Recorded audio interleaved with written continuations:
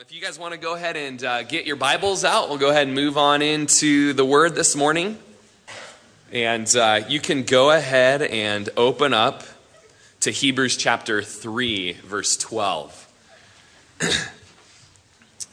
Thanks so much, Tandy. We're really excited about that, what God's put on your heart to care for the orphans. As James says, that's pure and undefiled religion. So we're praising God for what he's doing in your life in this service project. Let's go ahead and pray as we get into the word. Lord God, this is your church. As you in Matthew 16 say, this is my church, and I will build it. And so, Lord, this church here, this group of people, not a building, but the people, Lord, we are yours. We love you, Lord. This is not Rory's church or the elders' church or the greatest tithers' churches. Lord, this is Jesus' church, your bride. And we pray that as we continue to dive in and just cry out for a passion for your bride, that you would give us just that. Lord, as we look at yet another duty, a privilege that we have in being part of this church, would you, by your Spirit, speak to us in a way that no man ever could? Lord, that eyes wouldn't be on Rory, but we'd be on you, Lord, as you tell us your design, your plan for your body. We love you, Lord. In Jesus' name, amen. Amen. Well, I remember my grandpa Buck, my dad's dad, is quite the jokester. In fact, he sits down in his chair with an old school tape recorder and he will record his favorite jokes to mail to me. And as he's in his 90s now, there's times that he picks up his remote control and speaks into his remote control and uses his tape recorder to try to turn the channels as he thinks of a joke. So I got to give him a little props and tell a little joke that he used to tell me as a kid. He says, one summer day in early colonial America, the oldest of three brothers thought it'd be a great joke to push the family's outhouse over and down the adjacent hill. Soon the father, finding out about their toilet's relocation, lines the brothers up to find the culprit. Beginning with the youngest, the fathers drilled the boys to discover who was the mischievous one. Finally, the oldest brother spoke up and said, "Father, I cannot tell a lie, it was I." And the father said, "Son, thank you for being honest. Now go get a switch from the tree and you'll get the correction coming to you." "But father," the son protested, "don't you recall that even George Washington cut down his father's cherry tree and you never hear of him getting a spanking?" "This may be true, son," the father said, "but George Washington's father wasn't in the cherry tree when he cut it down." Good job, Grandpa Buck. The local church is a community of regenerated believers who confess Jesus Christ as Lord. In obedience to Scripture, they organize under qualified leadership, gather regularly for preaching and worship, observe the biblical sacraments of communion and baptism, are unified by the Spirit, and are disciplined for holiness. They scatter to fulfill the Great Commission as missionaries to the world for God's glory and their joy.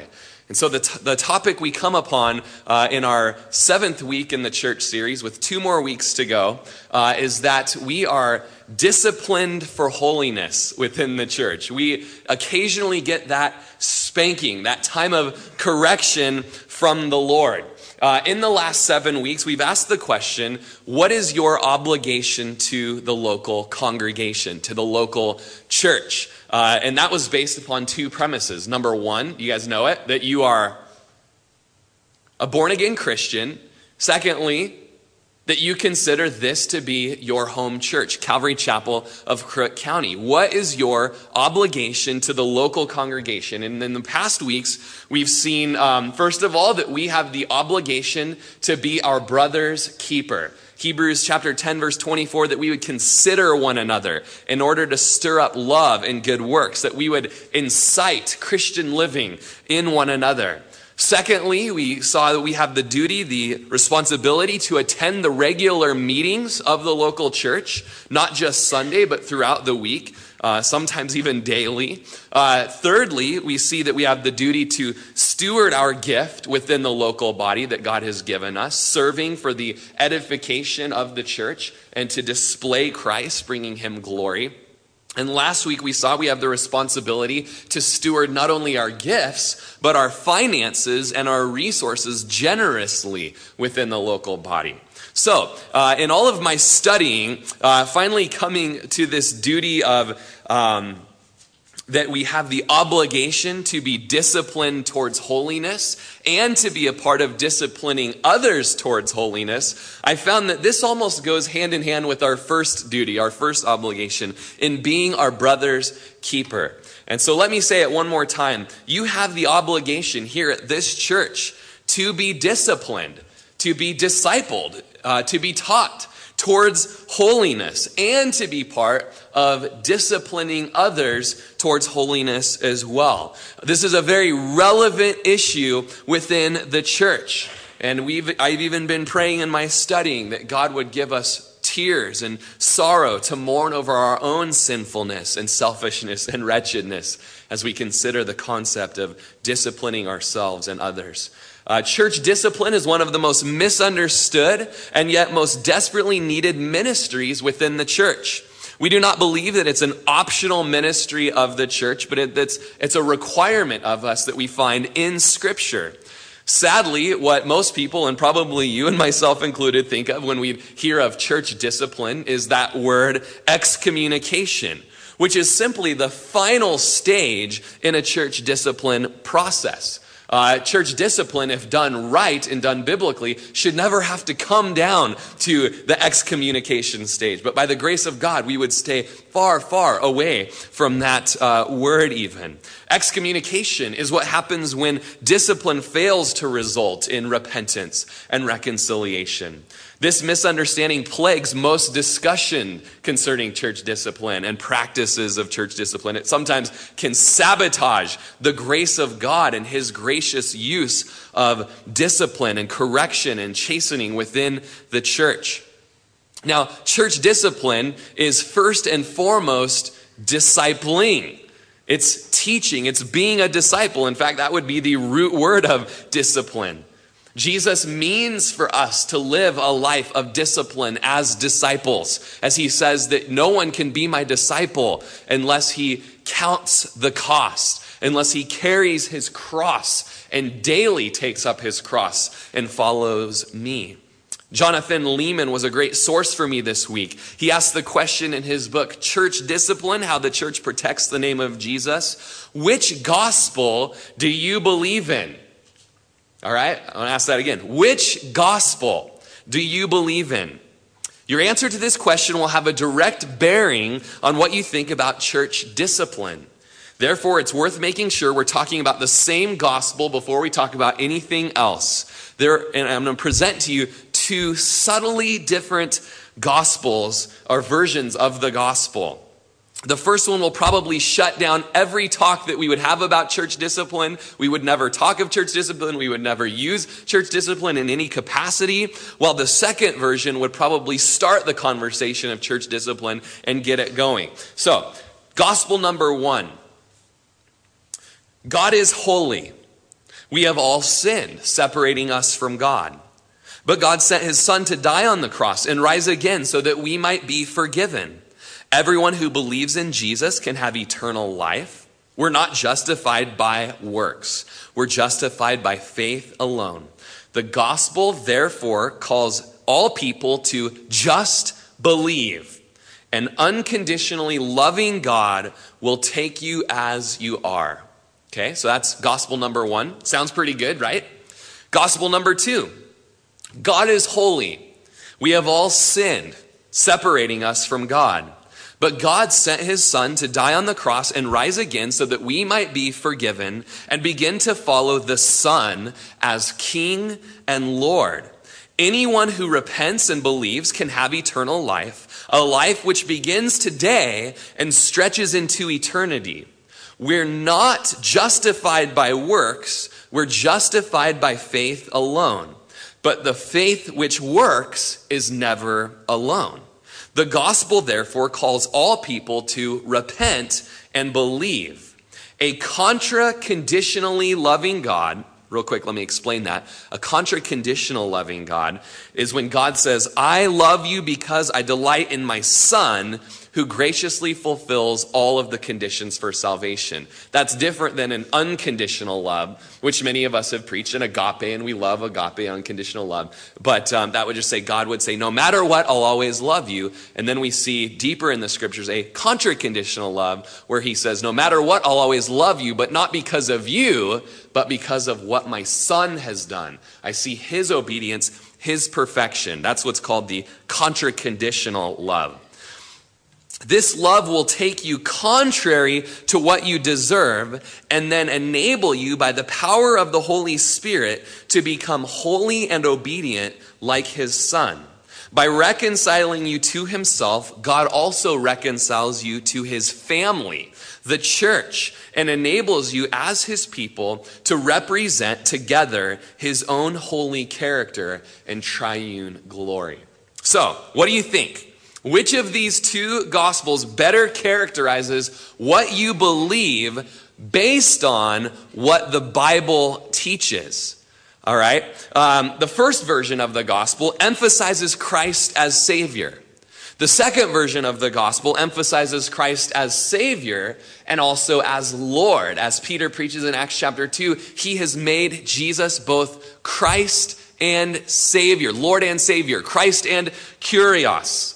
The first version of the gospel points to the new covenant work of forgiveness. The second version includes that, but also the Spirit's new covenant work of regeneration in our life. The first version points to the new status that Christians have as children of God. The second version of the gospel points to the Christian's reconciliation with Christ and Christ's people. See this in the New Testament. So if your understanding of the gospel stops with the first version, you'll not have much use for the topic of church discipline or for this study today. But if you embrace the second one, you have a longer conversation now on sanctification, Christian family life. And that aside from being just a biblical mandate, church discipline is an implication of this wide gospel, this beautiful gospel that we see stretching throughout the whole New Testament. It's more of a robust account of the biblical gospel, one preacher said. So, church discipline. Should we practice church discipline? It's our understanding as shepherds over this church that yes, we should. First of all, because it is loving. All right? Church discipline is loving to the individual who's in sin, that he or she might be warned and brought to repentance. So there I told you to turn to Hebrews 3:12, where it says, "Beware, brethren, lest there be in any of you an evil heart of unbelief in departing from the living God. But exhort one another daily while it is called today, lest any of you be hardened through the deceitfulness of sin. For we have become partakers of Christ if we hold the beginning of our confidence steadfast to the end." So we see there's an end game. While it is said, "Today if you hear his voice, do not harden your heart in the rebellion." So we see from Hebrews chapter 3, verses 12 through 15, that most often discipline occurs informally and in a private setting. A brother or a sister in Christ would sin, and then another brother or sister who sees that would lovingly and gently bring that up in conversation, lovingly and quietly addressing the matter. Small, quick, short accounts with one another, keeping each other in check, keeping each other in line. Now, discipleship exists in part because Christians are prone to what's called self-deceit. Yes, even as Christians, we're prone to self-deceit. self-deception. And that's why the apostles write again and again that Christians need to not be deceived. 1 Corinthians 6:9, Galatians 6:7, James 1:6. We're constantly warned to not be deceived. Let no one deceive himself, Paul says in 1 Corinthians chapter 3. Evil people and imposters will go on from bad to worse, deceiving and being deceived, we're told in 2 Timothy chapter 3, verse 13. And so it's easy to say that we have no sin, John tells us. And in that we deceive ourselves. Even our very desires are deceitful, Ephesians chapter 4, verse 22 says. And so because we are prone on this side of eternity towards self-deceit, we need each other. We need to be discipled and we need discipline because we're prone to self-deception. Within our core groups as men, probably 5 different groups that meet with guys. If you're not in one, please talk to me. I want to plug you into one of these beautiful core groups. Just awesome times of fellowship and friendship. We've coined the term in these groups that we check each other's blind spots. We check each other's blind spots. Similar to if you're driving down the freeway and you're about to merge into the next lane. You can check your mirror and then you could turn over. But more often than not, there's somebody there and you run them off the road, right? Resulting in mass car pileup and millions of deaths, basically. It's the butterfly effect. But if you turn your head and you look and check your blind spot, there's safety in that. It's definitely recommended. And so we check each other's blind spots within these times of discipleship. John Piper said that eternal security is a community project. To know that we'll make it to the end, as we just read in Hebrews chapter 3, if we hold fast to Christ for how long? Just during that Billy Graham crusade, if you could just make it down there and raise your hand, then that's it for the rest. We hold fast to the end. The whole book of Hebrews is about that. Continuing on to the end. Don't being deceived. Don't fall away. Don't be an apostate. And so eternal security is a community project that we have each other. We gather together. We check each other's blind spots. And just short, quick, loving, just, hey, have you thought about this? Or, the word says this. And in friendship and loving community, we have that for each other. And if you don't have that, you need that. Get in that. Talk to me. Rory, I don't have that. What's up? Maybe I've been failing you as a shepherd and setting that up for you. We need that. I need that. And I have that in this church. We all need that. John Lehman said the solution to fighting self-deception is to invite discipline into your life. Get those coaches around you so that you can be that prize fighter. Ask for correction. Welcome rebuke in your life. This is the way of humility and wisdom. Local churches exist in part to protect us from ourselves. It's the brothers and sisters around us who love us and are committed to our good that help us to see things that we cannot see about ourselves. We are not the world's experts on us. God is the expert on us. He's given us his word and he says we need each other. One of our elders here at the church often says, as we're having conversations with people, he says, do you think that you're the most objective person in this situation? In this situation, this decision that you're making, or this thing, it's controversial, it's great. Are you the most objective person in this? Do you have brothers around you, wise counsel, people that can speak truth and wisdom and scripture into your life? Because I'll tell you, even as Rory Rogers, a pastor, if I am left to my own devices, to be all by myself, even with the word and with prayer, there will be decisions that come along. There will be temptations that come along. And if I'm left to my own devices, the majority of the time, I'm going to do what I want to do. So that's why we have community. That's why God has set that up. God himself is a communal God. Proverbs 18:1 says, a man who isolates himself seeks his own desire, and he rages against wise judgment. Proverbs 27:6 says, faithful are the wounds of a friend, but the kisses of an enemy are deceitful. Proverbs 12:1 says, whoever loves instruction loves knowledge, but he who hates correction is stupid. All right, so some strong wisdom from the wisest man that lived besides Jesus. As we continue on in Hebrews chapter 12, verses 3 through 11, we read more on discipline. He says, consider him who endured such hostility from sinners against himself, lest you become weary and discouraged in your souls. You've not yet resisted in bloodshed, striving against sin.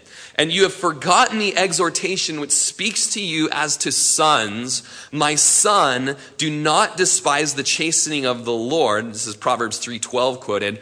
Nor be discouraged when you are rebuked by him. For whom the Lord loves, he chastens, and he scourges every son whom he receives. If you endure chastening, God deals with you as with sons. For what son is there whom a father does not chasten? But if you are without chastening, of which all have become partakers, then you are illegitimate and not sons. So a basic rule of Bible interpretation and inductive Bible study is you want to look for repeated words. There's big themes as words are repeated. Did you guys notice any repeated words in that scripture portion? Often the word son was used. Often the word father was used. Often the term correction or chastening was used. And the example is that of our human fathers that we have. As the King James Version says, if you are not partaker of some kind of discipline within the church, then you are illegitimate, or King James Version, you are a bastard and not a son. And the 3rd century golden tongue preacher Chrysostom says, since then, not to be chastised is a mark of bastardy, we ought not to refuse, but rejoice in chastisement as a mark of our genuine sonship. Okay, so being part of the local church, being a born-again Christian will have that regular occurrence on some degree of just being confronted. Just even in a message, you're going to be confronted as the word goes forth and the gospel confronts our worldviews, and we are challenged to back everything up with Scripture and the whole meta-narrative of Scripture, Genesis through Revelation. We are confronted, and it is beautiful. It is an evidence that we are not illegitimate, but that we have a father who has given us brothers and sisters to help us along. In verse 9 of Hebrews chapter 12, says, furthermore, we've had human fathers who corrected us, and we paid them respect. Shall we not much more readily be in subjection to the Father of spirits and live? This is known as the argument of the lesser to the greater. All right, so here in a lesser sense, in the flesh, he's given us fathers as a picture of who he is as a father. They discipline us. They use the rod of correction, a very biblical thing. They rebuke us, They drive foolishness far from us in love and in gentleness. They don't provoke us to wrath, but they bring us up in the training and admonition of the Lord, Ephesians chapter 6 tells us. And that promotes respect and obedience in the child. And so if that happens here in the fleshly side of things, certainly it happens to our true and better Father, our God the Father. The argument of the lesser to the greater. Verse 10, for these earthly fathers indeed for a few days chastised us, or chastened us as seemed best to them, but he for our profit, that we may be partakers of his holiness. Now no chastening seems to be joyful for the present, but painful. So again, this earthly father, they would discipline us, and they would sometimes sin in the way they would discipline us. They would do it for the wrong motives. You embarrassed me at that party the other night when you did that, or you're grounded for a month and a half, or something like that. But our God does it in a pure and right way, 100% of the time, for our profit. Correction, church discipline, chastening, admonition, confrontation is for our profit, underline it, that we may be partakers of his holiness. Now this isn't pleasant, right? Neither was it when our dads and our moms chastened it. The Phillips translation says, obviously, no chastening seems pleasant at the time. It is in fact most unpleasant. Can I get an amen, right? No, it's been a while since many of you have been rebuked, so you might not remember. But, and he goes on to say, though it's unpleasant, afterwards, it yields the peaceable fruit of righteousness to those who've been trained by it. I want you to underline two phrases. This all is that we may be partakers of his holiness, and afterward it yields the peaceable fruit of righteousness. Okay? So, Not only is church discipline loving to the individual, but it's loving, and the reason that we do it in this church is because it's loving to Jesus and to his holy name, that his dignity might be upheld and obeyed. Holiness and righteousness are the issue here in church discipline. Discipline is unpleasant, but in the end it produces holy people who are distinguished from the world. They're known as the church. And in Peter, he quotes Jesus, 1 Peter chapter 1:16, and he says, "Be holy," Jesus says. For what? I am holy. Holiness is key. All right, we're not just doing church discipline so that we can just, afflict each other, right? There's no fun in just afflicting one another. I mean, maybe weird stuff happens, but it's so that we might emulate Jesus and bring him glory. Be holy, Jesus says, as I am holy. As Charles Spurgeon says, where faith leads the way, virtue follows in a goodly train. So where faith leads the way, we're saved by grace through faith, right? All of the virtues, the beautiful purities of Christianity follow in a goodly train. Verse 7 of Hebrews 12 says, if you endure chastening, God deals with you as with sons. For what son is there whom a father does not chasten? Oh, what happened? I'm sorry. Technological error, if you don't mind.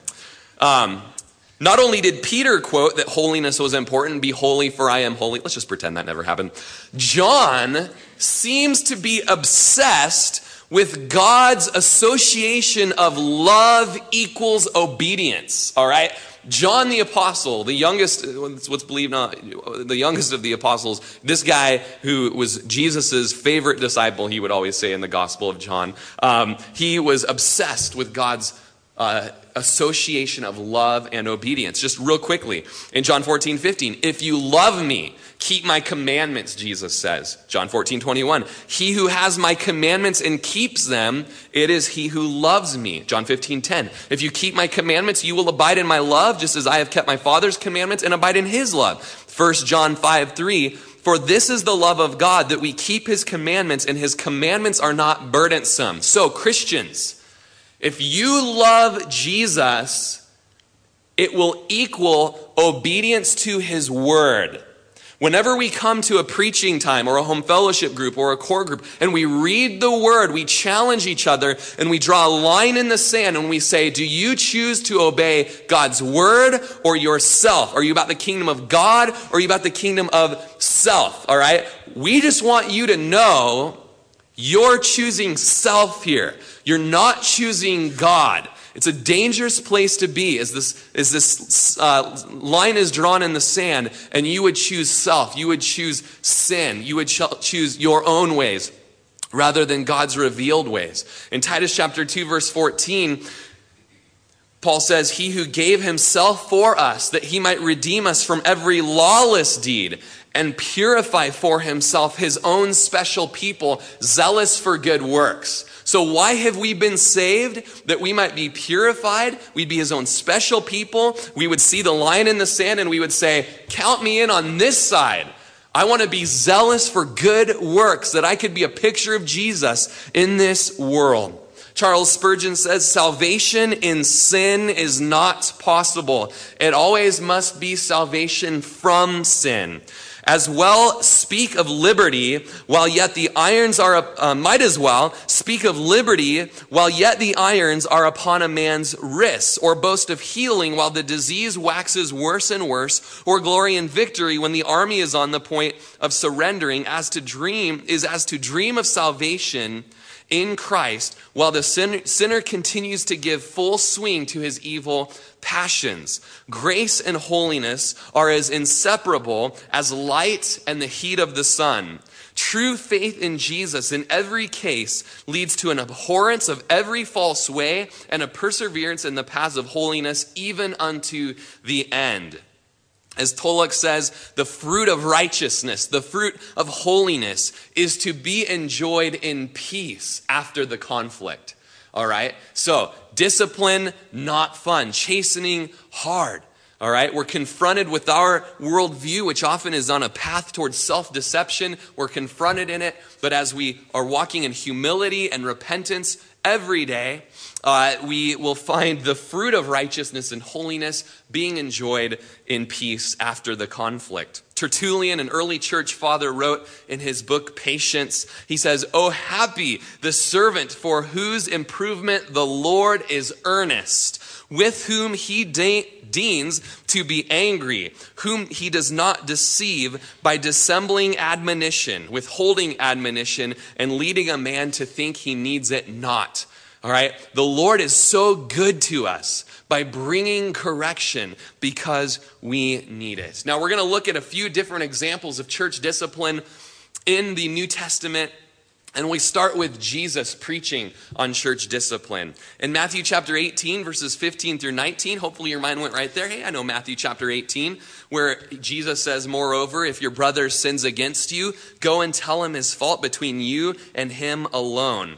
If he hears you, you have gained a brother." All right, now, if you have your pen on you, underline, "You have gained your brother." That is the whole purpose of church discipline. Not to get stuff off your chest or make someone look foolish or prove your point, but to gain your brother, to restore the friendship and the fellowship that we have in Christ that was divided by sin. Verse 16 goes on to say, "But if he will not hear, take with you one or two more, that by the mouth of 2 or 3 witnesses every word may be established. And if he refuses to hear them, tell it to the church. But if he refuses even to hear the church, let him be to you as a heathen or a tax collector." So there's this 4-step process here that Jesus says church discipline is to look like. Now, interesting, later on when we get to Paul's example in 1 Corinthians 5, it's different. It's a different process. Okay, so that leads us to say in certain situations, Matthew 18 is the more prudent step. In others that are more dangerous and not just little sins against brothers, they're more dangerous sins, more blatantly obvious sins, more public sins.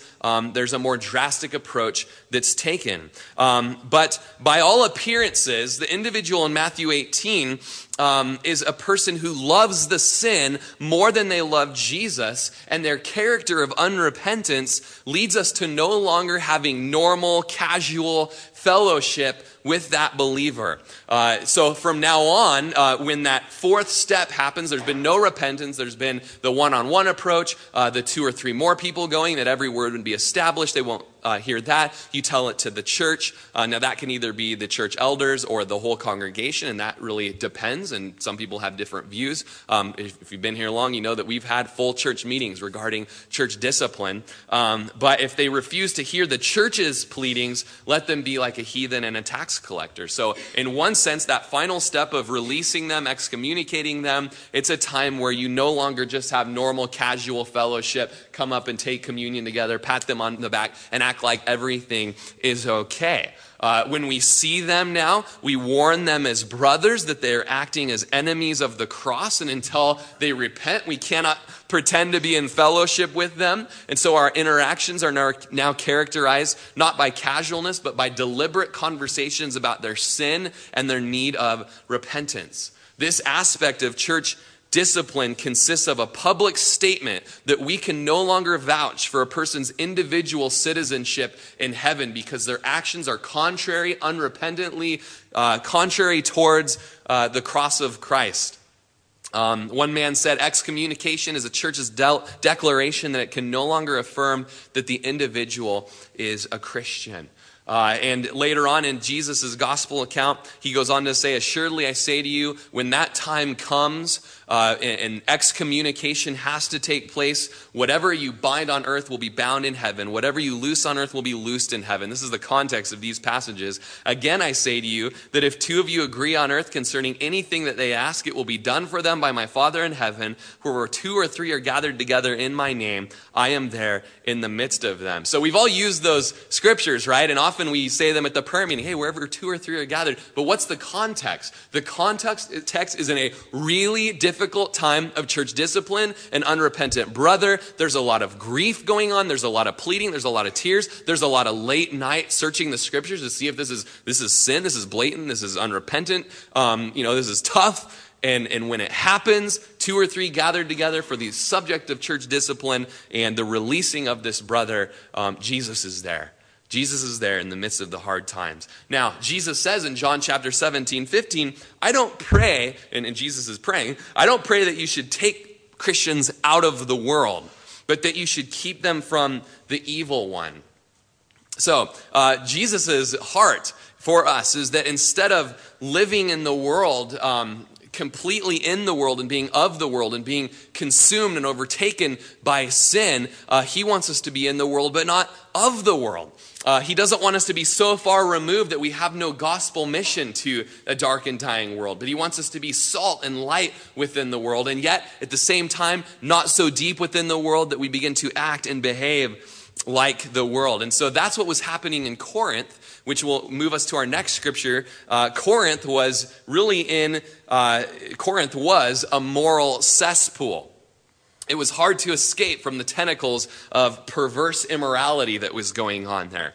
And so the idea here in 1 Corinthians chapter 5, verse 1, is we have Paul's example of church discipline in a city that's much like Las Vegas, Sin City. The term Corinthian girl, speaking of a prostitute or a harlot, comes from obviously Corinth. And there was a church there that was having sexual immorality take place within it.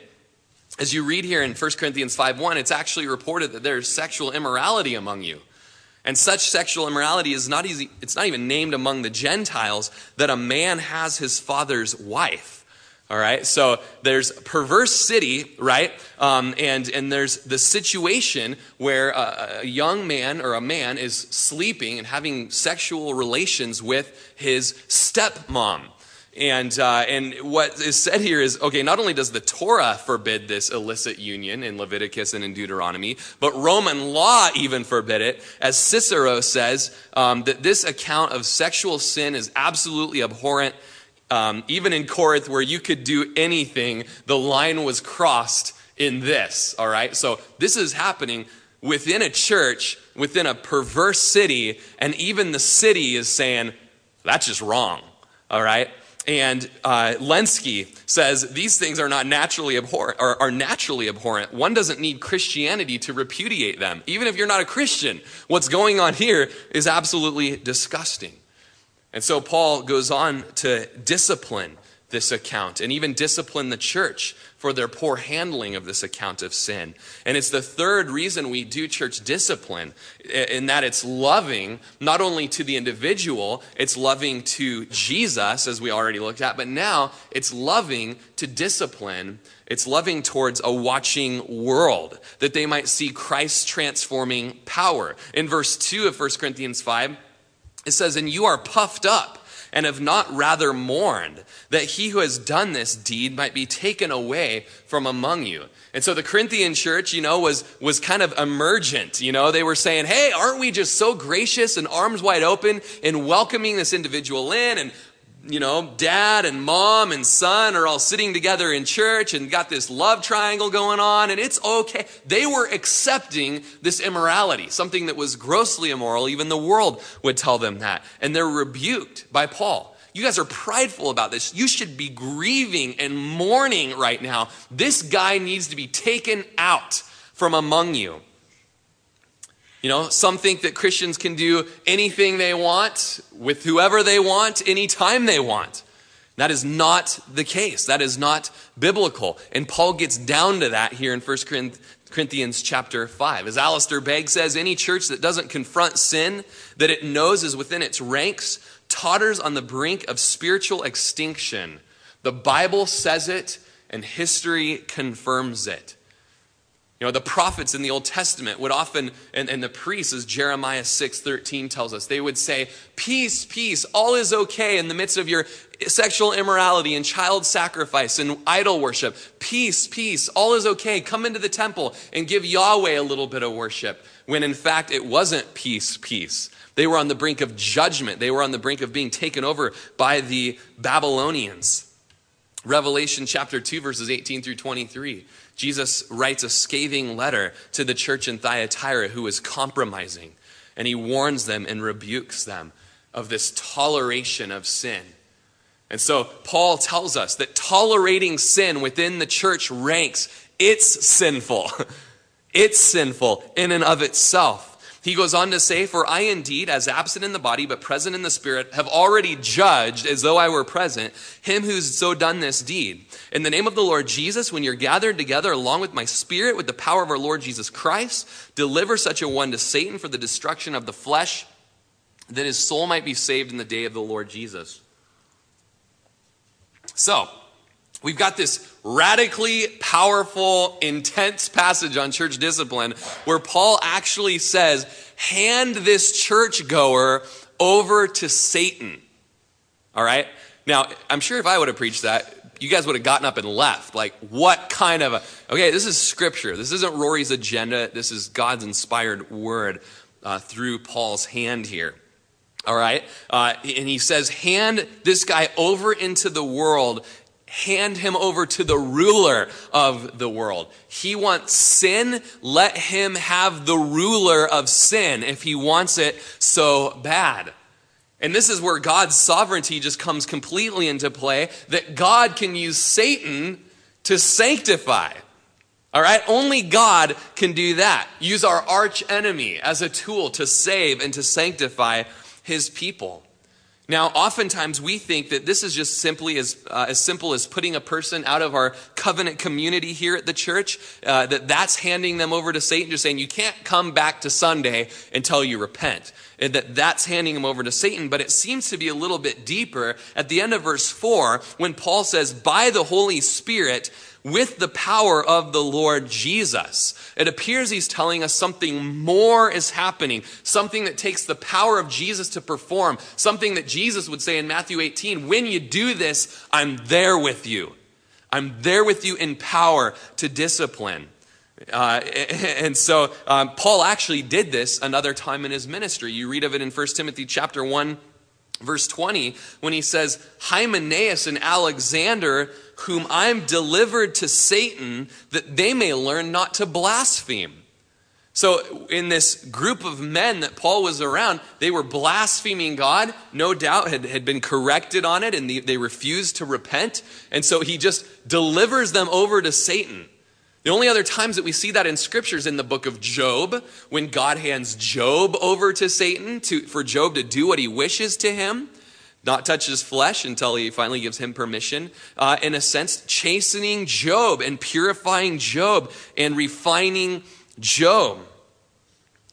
Behold, I hand Job over to you, only spare his life. All right? So, church discipline.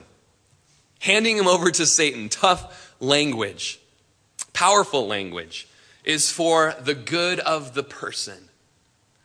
It's in love for the person. It's for the good of the church. It's for the glory of Christ. By our toleration of their sin, we may usher them into hell. But by our speaking and confronting their sin and pleading with them with tears to repent because we love them, we may actually bring them into heaven through the church discipline process. Handing them over to Satan is twofold purpose here. For the good of the individual, that his spirit might be saved on the day of the Lord, his flesh may be destroyed, but his soul would be saved. Now, the NIV translates it, in the way that you read it, it seems that this person's out there sinning now, and he's left the church, he's made his choice in a sense, and that he's out there, and all of a sudden, he snaps into it. Kind of prodigal son type, right? Eating at the troughs with the pigs and, what the heck am I doing? I don't have to be doing this. I'm missing out on fellowship. And that could be what is taking place. That could be what Paul is speaking of. Or it could be that these people actually are handed over to Satan, that their flesh dies. That these people die, and in their death, they might die. They might miss out on great times of fellowship and having their gifts being used and building up treasures in heaven. But in their death, they're saved. We have 1 Corinthians 11:30, that people that were in sin, even at the communion table, many were weak and sick, and many had died because of their sin at the communion table. The early church account of Ananias and Sapphira, lying to the Holy Spirit in the way that they gave their resources and held back their resources. Their sin left them useless in ministry. They lost all hope of reward, and it was better that they would just die and arrive in heaven as a shipwrecked sailor. They would arrive nonetheless, all right? So interesting passages, a few different ideas on what that means of their flesh being destroyed, but their soul being saved. Now, if you wrestle so far with everything that I'm saying and you think church discipline shouldn't even be done, it shows how much you've drunk in the world's view, the spirit of our age, that we don't hold to any absolutes in the world anymore, that truth is relevant to situations. Whereas we here at Calvary Chapel, we stand on the word of God, that God is holy. His character is displayed in the church. His love is displayed in the church. His holiness is displayed in the church. And so we lovingly chisel away sin from each other's lives. And this goes for me too. I'm not the one that stands up here and, well, come on up here. That's not the game we play here. And I am corrected. You guys be encouraged. Rory Rogers is corrected in this church. He is challenged. He is confronted. It happens. We have great elders in this body.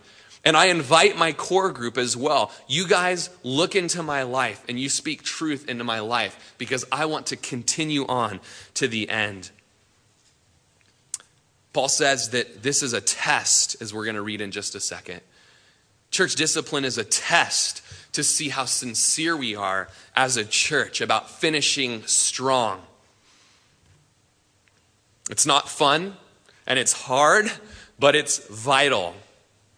Biblical brokenness submits to the painful, risky, time-consuming, often oppressive process of church discipline. And the Bible proclaims it. History proves that unbelievers are drawn more effectively among believers who have radically different lives than that of the world. If an unbeliever comes in here and sits down and sees us just like the world, they say, I told you there was nothing powerful about this Jesus guy. They look exactly like I do on the weekend or on my vacations, all right? But I come in here, I want to see something different. I want to see the power of the Lord Jesus Christ in our midst. And as we discipline each other towards holiness, the non-Christians see just that. And so church discipline is love even to a world, a lost world, that they might see a holy, loving, powerful God. Verse 6, your glorying is not good. Do you not know that a little leaven leavens the whole lump? Therefore, purge out the old leaven that you may be a new lump, since you truly are unleavened. For indeed, Christ, our Passover lamb, was sanctified for us. And the example from Passover of leaven, and leaven is the sour in the sourdough bread. It's the yeast that spreads like cancer. One little drop of leaven, we're going to read, leavens the whole lump so quickly. You can't draw a line and say, only pass this far in the lump. It'll leaven the entire lump. And so the idea is taken from Passover, where the people would scour their house to clean out any crumb of leaven because it would spread in their dough. And it was a picture all throughout Scripture of sin spreading. And so they're told, get rid of leaven, purge out the leaven, expose, eradicate the leaven. Search every nook and cranny and cupboard and drawer to make sure your house is clean. In verse 9 of 1 Corinthians chapter 5, he goes on to say, I wrote to you in my epistle not to keep company with sexually immoral people. Yet I certainly did not mean with the sexually immoral people of this world, or with the covetous or extortioners or idolaters, since then you would need to go out of the world. But now I have written to you not to keep company with anyone named a brother who is sexually immoral or covetous or an idolater or a reviler or a drunkard or an extortioner, not even to eat with such a person. And so we have this discipline sense where the person has refused correction. They've chosen sin rather than Jesus. They've shown, I love sin. I don't love Jesus. I'm an idolater in this area. And so we're told in very strong language, if this person is named a brother, they call themselves a Christian, don't even eat with them until they've repented. Why? Because sharing a meal is symbolic of hospitable and cordial, close friendship. And Paul says, you are not close while sin is unrepented of. All right, there's a cancer that's in the body and it needs to be cut off or the body will die. Verse 12, for what have I to do with judging those who are outside? Do you not judge those who are in the inside? But those who are outside, God judges. Therefore, put away from yourself the evil person. Now, there's a repetitive word here. Have you noticed it? Judge.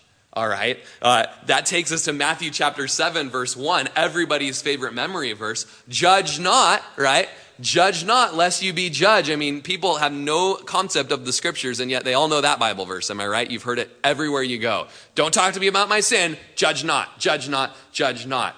But they could just continue reading the very same verse. Go to the next verse and read the rest of the chapter, and you see that Jesus isn't talking about never confronting each other in sin.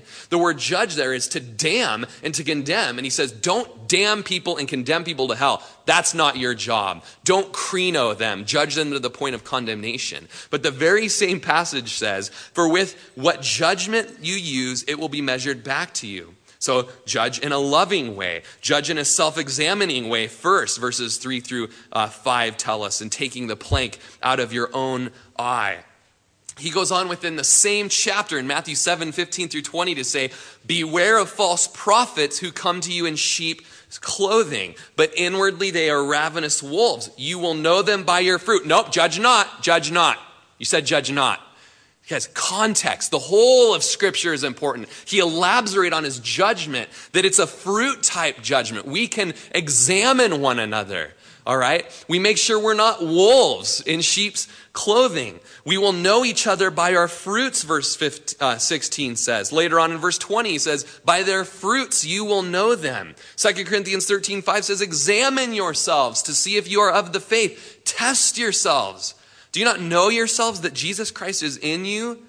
Unless indeed you are disqualified. There's an examination that needs to take place. Now, Paul's example with this sexually immoral man, it continues in 2 Corinthians chapter 2, verse 5, where he speaks of this punishment. And we're going to skim for the sake of time. But in 2 Corinthians chapter 2, he says that the punishment for this man was sufficient for such a man. And then he goes on to say, you ought rather now he's repented, you need to comfort him, lest perhaps such a one be swallowed up with too much sorrow. So, the goal of church discipline is to gain a brother. It's to bring this man or woman to the point of confessing their sin and repentance and to be sorrowful over the sin. But then, verse 8, now you need to reaffirm your love towards him. All right, it wasn't to embarrass them and get them the heck out of Dodge. It was that they might come to repentance and now reaffirm your love toward him. It says there in verse 8. And then he goes on in verse 9, for this end I also wrote that I might put you to the test, whether you're obedient in all things. So, Rory, why do we do church discipline here? Because the word of God mandates it. And Paul even used church discipline as a test to signify if the Corinthians were a faithful, Bible-believing, Jesus-following, Christ-exalting, Christocentric church. All right? The test is for us today as well.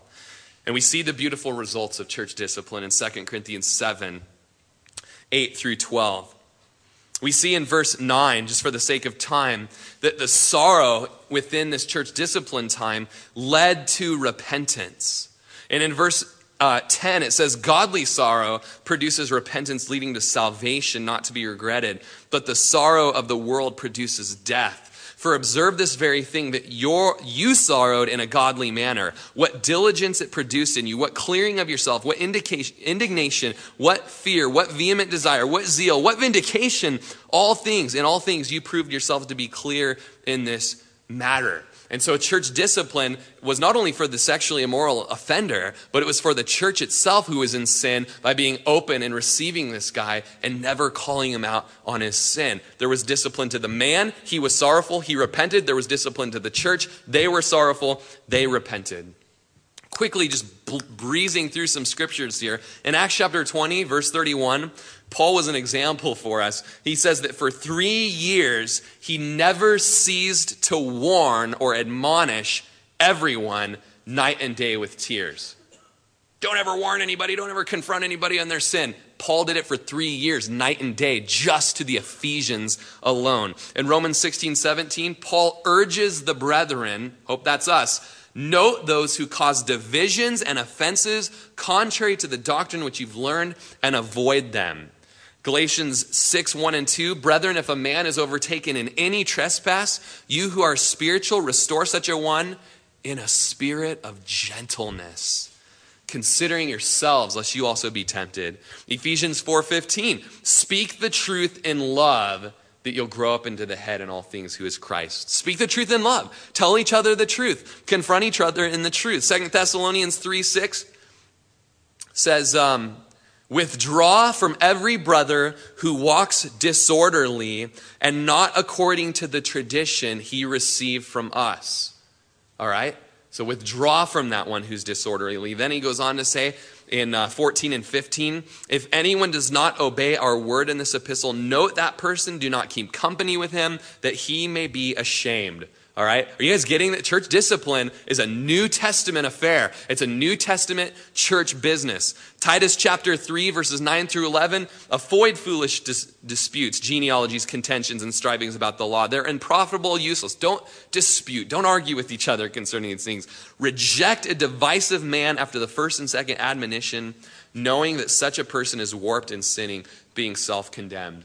You guys read the book of Galatians, and in chapter 2, verse 11, Paul tells a story about going to Antioch and seeing Peter there acting like a hypocrite, all right? And so Peter went up and confronted him to his face in front of everybody, and he says, because Peter was to be blamed, he was leading everybody else into hypocrisy, including Barnabas, the son of encouragement. There was a public rebuke to Peter, all right, by Paul the apostle. Well, Peter got his time as well. In Acts chapter 8, do you remember Simon the sorcerer trying to buy the Holy Spirit? And Peter turned around in public and said, your money perish with you. And he rebuked Simon in public. All right? This was stuff that happened in the book of Acts. Both Paul and Peter did it. In James chapter 5, James says, let him know that he who turns a sinner from the error of his way will save a soul from death and cover a multitude of sins. So, church discipline is exercised in cases such as the following examples that we find in Scripture. When a Christian sins against another Christian and it cannot be overlooked in love, steps are taken. When a Christian who professes faith lives in sin without repentance, the steps begin. When a Christian continually blasphemes God, the steps begin. When someone encourages or promotes false doctrine. When a Christian is a habitual doctrine debater. When a Christian will heed only false teachers. When a Christian is sincere but deceived. When a teacher is in moral sin or doctrinal error. When an elder is in moral sin or a doctrinal error. And Paul tells Timothy, don't receive an accusation against an elder except for 2 or 3 witnesses. And then he goes on to say, if an elder is in sin, let him be rebuked in the presence of the elders that the rest may fear. All right, so we elders, we tremble. All right.